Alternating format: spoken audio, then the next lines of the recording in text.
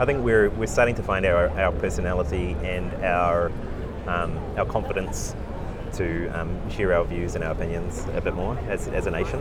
And I think that's because we've got more exemplars, more people who have stood up and done impressive things and are quite happy to talk about them. And that's why I think that the whole tall poppy syndrome is slowly changing, is because we're kind of starting to normalize to success a bit more,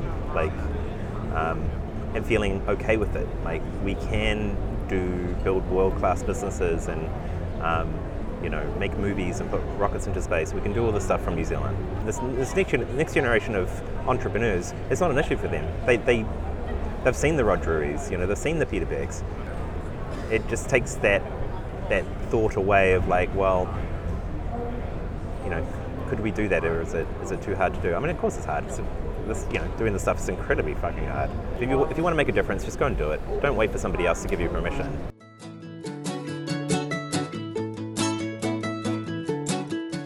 Welcome to 14 Minutes of SaaS, the show where you can listen to the stories and opinions of founders of the world's most remarkable SaaS scale-ups.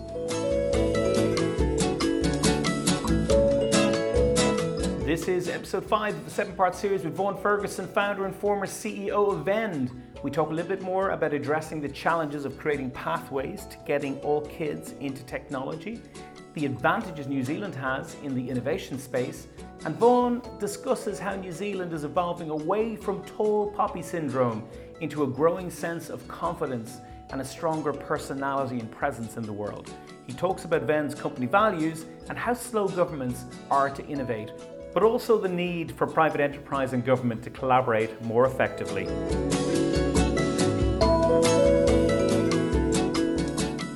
Are you focusing a little bit more on areas that need more attention, like maybe Maori girls or areas that are economically less wealthy in New Zealand? Our goal is every kid. Of course. Every kid should have if they want to dream to have a future in technology, there should be no barriers in their way to enable them to do that. But as we've tried to figure out how we would reach every kid, there's definitely kids where there are more barriers in front of them. Girls, ethnic minorities, people who don't live in major centres. There can be, the probability for some kids pursuing their dreams in technology can get, pretty low. Absolutely. And so I think it's fair to say that we apply more focus to those kids who just naturally have more barriers in their way, and we try and remove as many of them as possible. Because getting a bunch of rich white kids excited about robots is easy. You can do that in a weekend, and you've set them on a path. And if that's where their dreams take them, they'll become rocket scientists or robotics engineers. But yeah, that young Maori girl in rural New Zealand who wants to put a rocket into space, or even to have her own fashion label. The thing is, the dreams our kids are having today, technology is going to be pervasive in all of those dreams. In order for them to make a reality, they're going to need to use technology. There isn't a tech sector and everything else. It's everything they're going to do is going to be technology based. And so, we're busy trying to figure out how we create those pathways for those kids, so to level the playing field. You live and work in Auckland. Is there an advantage to that, given you're on the doorstep of the continent, the one we're in now, that's probably going to be the dominant one in this century? Is there an advantage being in Auckland with so many people from so many parts of Asia there in terms of export-led SaaS company? I think so, yeah. I think there are a number of attributes that New Zealand has as a country that makes it very appealing in the innovation space. So we're a fairly well self-contained country. We're a bunch of islands down at the bottom of the South Pacific. We have fast internet. We've got fast fibre. We've got incredibly low levels of corruption. It's one of the easiest places to do business. And as New Zealanders, I think we've got a little chip on our shoulder. We're constantly trying to prove ourselves on the world stage. It's something that we feel very awkward about. We can be a little bit bipolar about it. Like, we have this chip on our shoulder. It's like, you know what, we could put rockets into space, and then we go and do it. But there's also this thing in New Zealand, which is, the tall poppy syndrome, which is I was going to ask you about that, actually. Yeah, is that a real thing? Yeah, it is. And the optimist in me is feeling like it's starting to become less and less of a social issue. And so to explain what it is, it's like, is anybody who pops their head up doing something of notoriety very quickly gets cut down. It's like, don't get too ahead of yourself there, buddy. You're just like the rest of us. As a school teacher in Japan, I saw this. Yeah. Also, right. in school kids, they're really not encouraged to. They put the strongest kid with the weakest kid sitting beside, and then they organize it in such a way to kind of even things out. Right. And there's definitely a toll pop, even though it's a New Zealand thing, I believe. I think it's universal. I think it's everywhere. It's everywhere to some degree, right? But just because in New Zealand, there's like 2 degrees of separation between you and anybody else. Of course, it becomes everybody knows everybody. Everybody knows somebody who's done, who is famous, or who kind of stands out.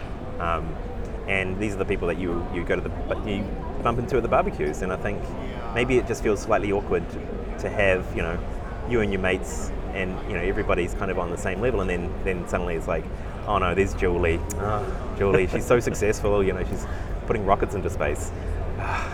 I think we're starting to find our personality and our confidence to share our views and our opinions a bit more as a nation. And I think that's because we've got more exemplars, more people who have stood up and done impressive things and are quite happy to talk about them. And that's why I think that the whole tall poppy syndrome is slowly changing, is because we're kind of starting to normalize to success a bit more, like, and feeling okay with it. Like, we can build world-class businesses and make movies and put rockets into space. We can do all this stuff from New Zealand. We shouldn't feel embarrassed by it or awkward about it. And so the thing I'm feeling is like, now we're starting to get this like, we've had a taste for it now. Now we're starting to get a lot. This next generation of entrepreneurs, it's not an issue for them. They've seen the Rod Drurys, they've seen the Peter Becks, and did Xero, for example, you mentioned them earlier, did that phenomenal global success? It seemed to open up possibilities in your head. Do you think it created the beginning of some sort of a release in New Zealand as well, seeing that such a company could be produced domestically? Yeah, absolutely. Because it just takes that thought away of like, well, could we do that, or is it too hard to do? I mean, of course it's hard. Doing this stuff is incredibly fucking hard. Of course, yeah. But having the comfort that somebody else has already done it, like, it's that weird psychological thing. It's like, you don't know what could prevent you from achieving. But when you see somebody else do it, all of a sudden that weight is lifted. It's like, oh wow, well, she did it, I can do it too. I mean, you still have to figure out how the hell you're going to do it, but it's such a huge psychological weight or emotional weight that gets lifted just by having somebody else, following in somebody else's footsteps. So yeah, absolutely. In the UK, Sage CEO Stephen Kelly has kind of smartly carved out a niche as a champion of small and medium businesses. He even lobbies the UK government for fair play for the SMBs, for SMB friendly policies. Do you do that with Vend? Do you champion the SMBs in New Zealand? Well, we champion SMB retailers globally. Of course, globally. Like, absolutely, every single day.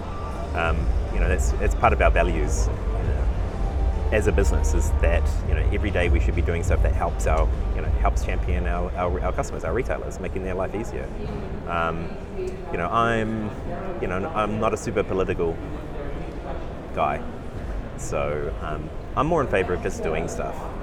Just doing stuff. If you want to make a difference, just go and do it. Don't wait for somebody else to give you permission. That's like with OMG Tech.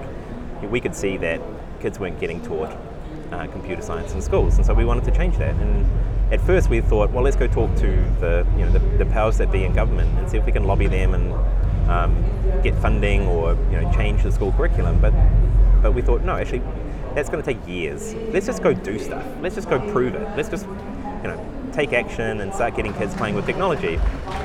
And in parallel, 3 years later, the government catches up and it's like, oh, right, yeah, we should be teaching this stuff in schools. And we're like, yeah, duh, absolutely. And by the way, we've been doing it for the last 3 years, and here's how you do it.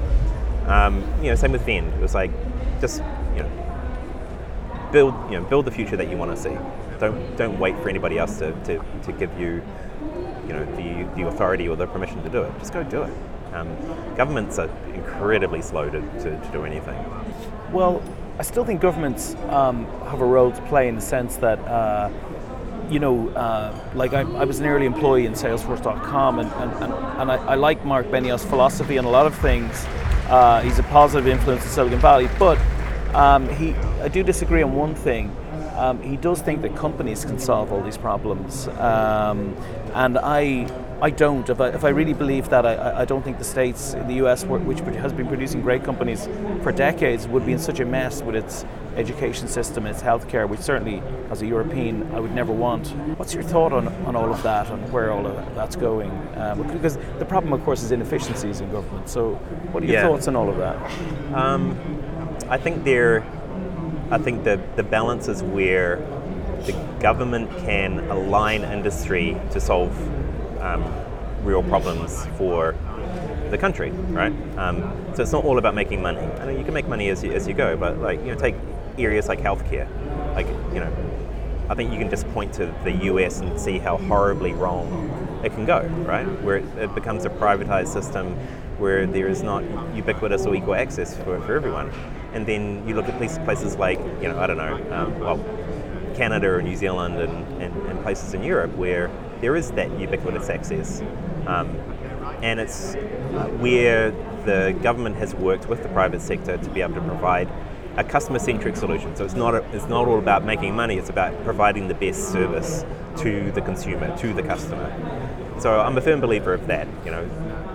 I'd love to see governments and the private sector work more collaboratively on social issues like power or food production or education or healthcare. These are all things that we know make us all better, right?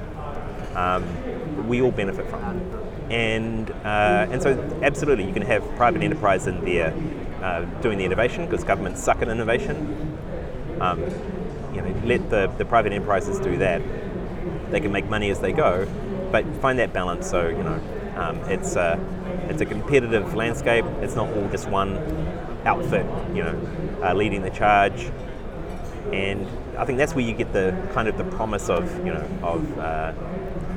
a capitalist society is where there's great competition, you've got great engagement from government, and everybody's motivated by the same thing, which is like lifting the tide for everyone, making us all better.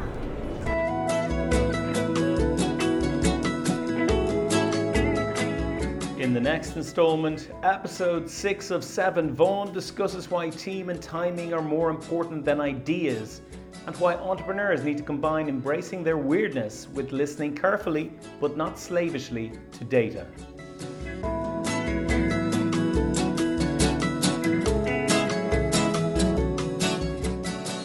You've been listening to 14 Minutes of SaaS.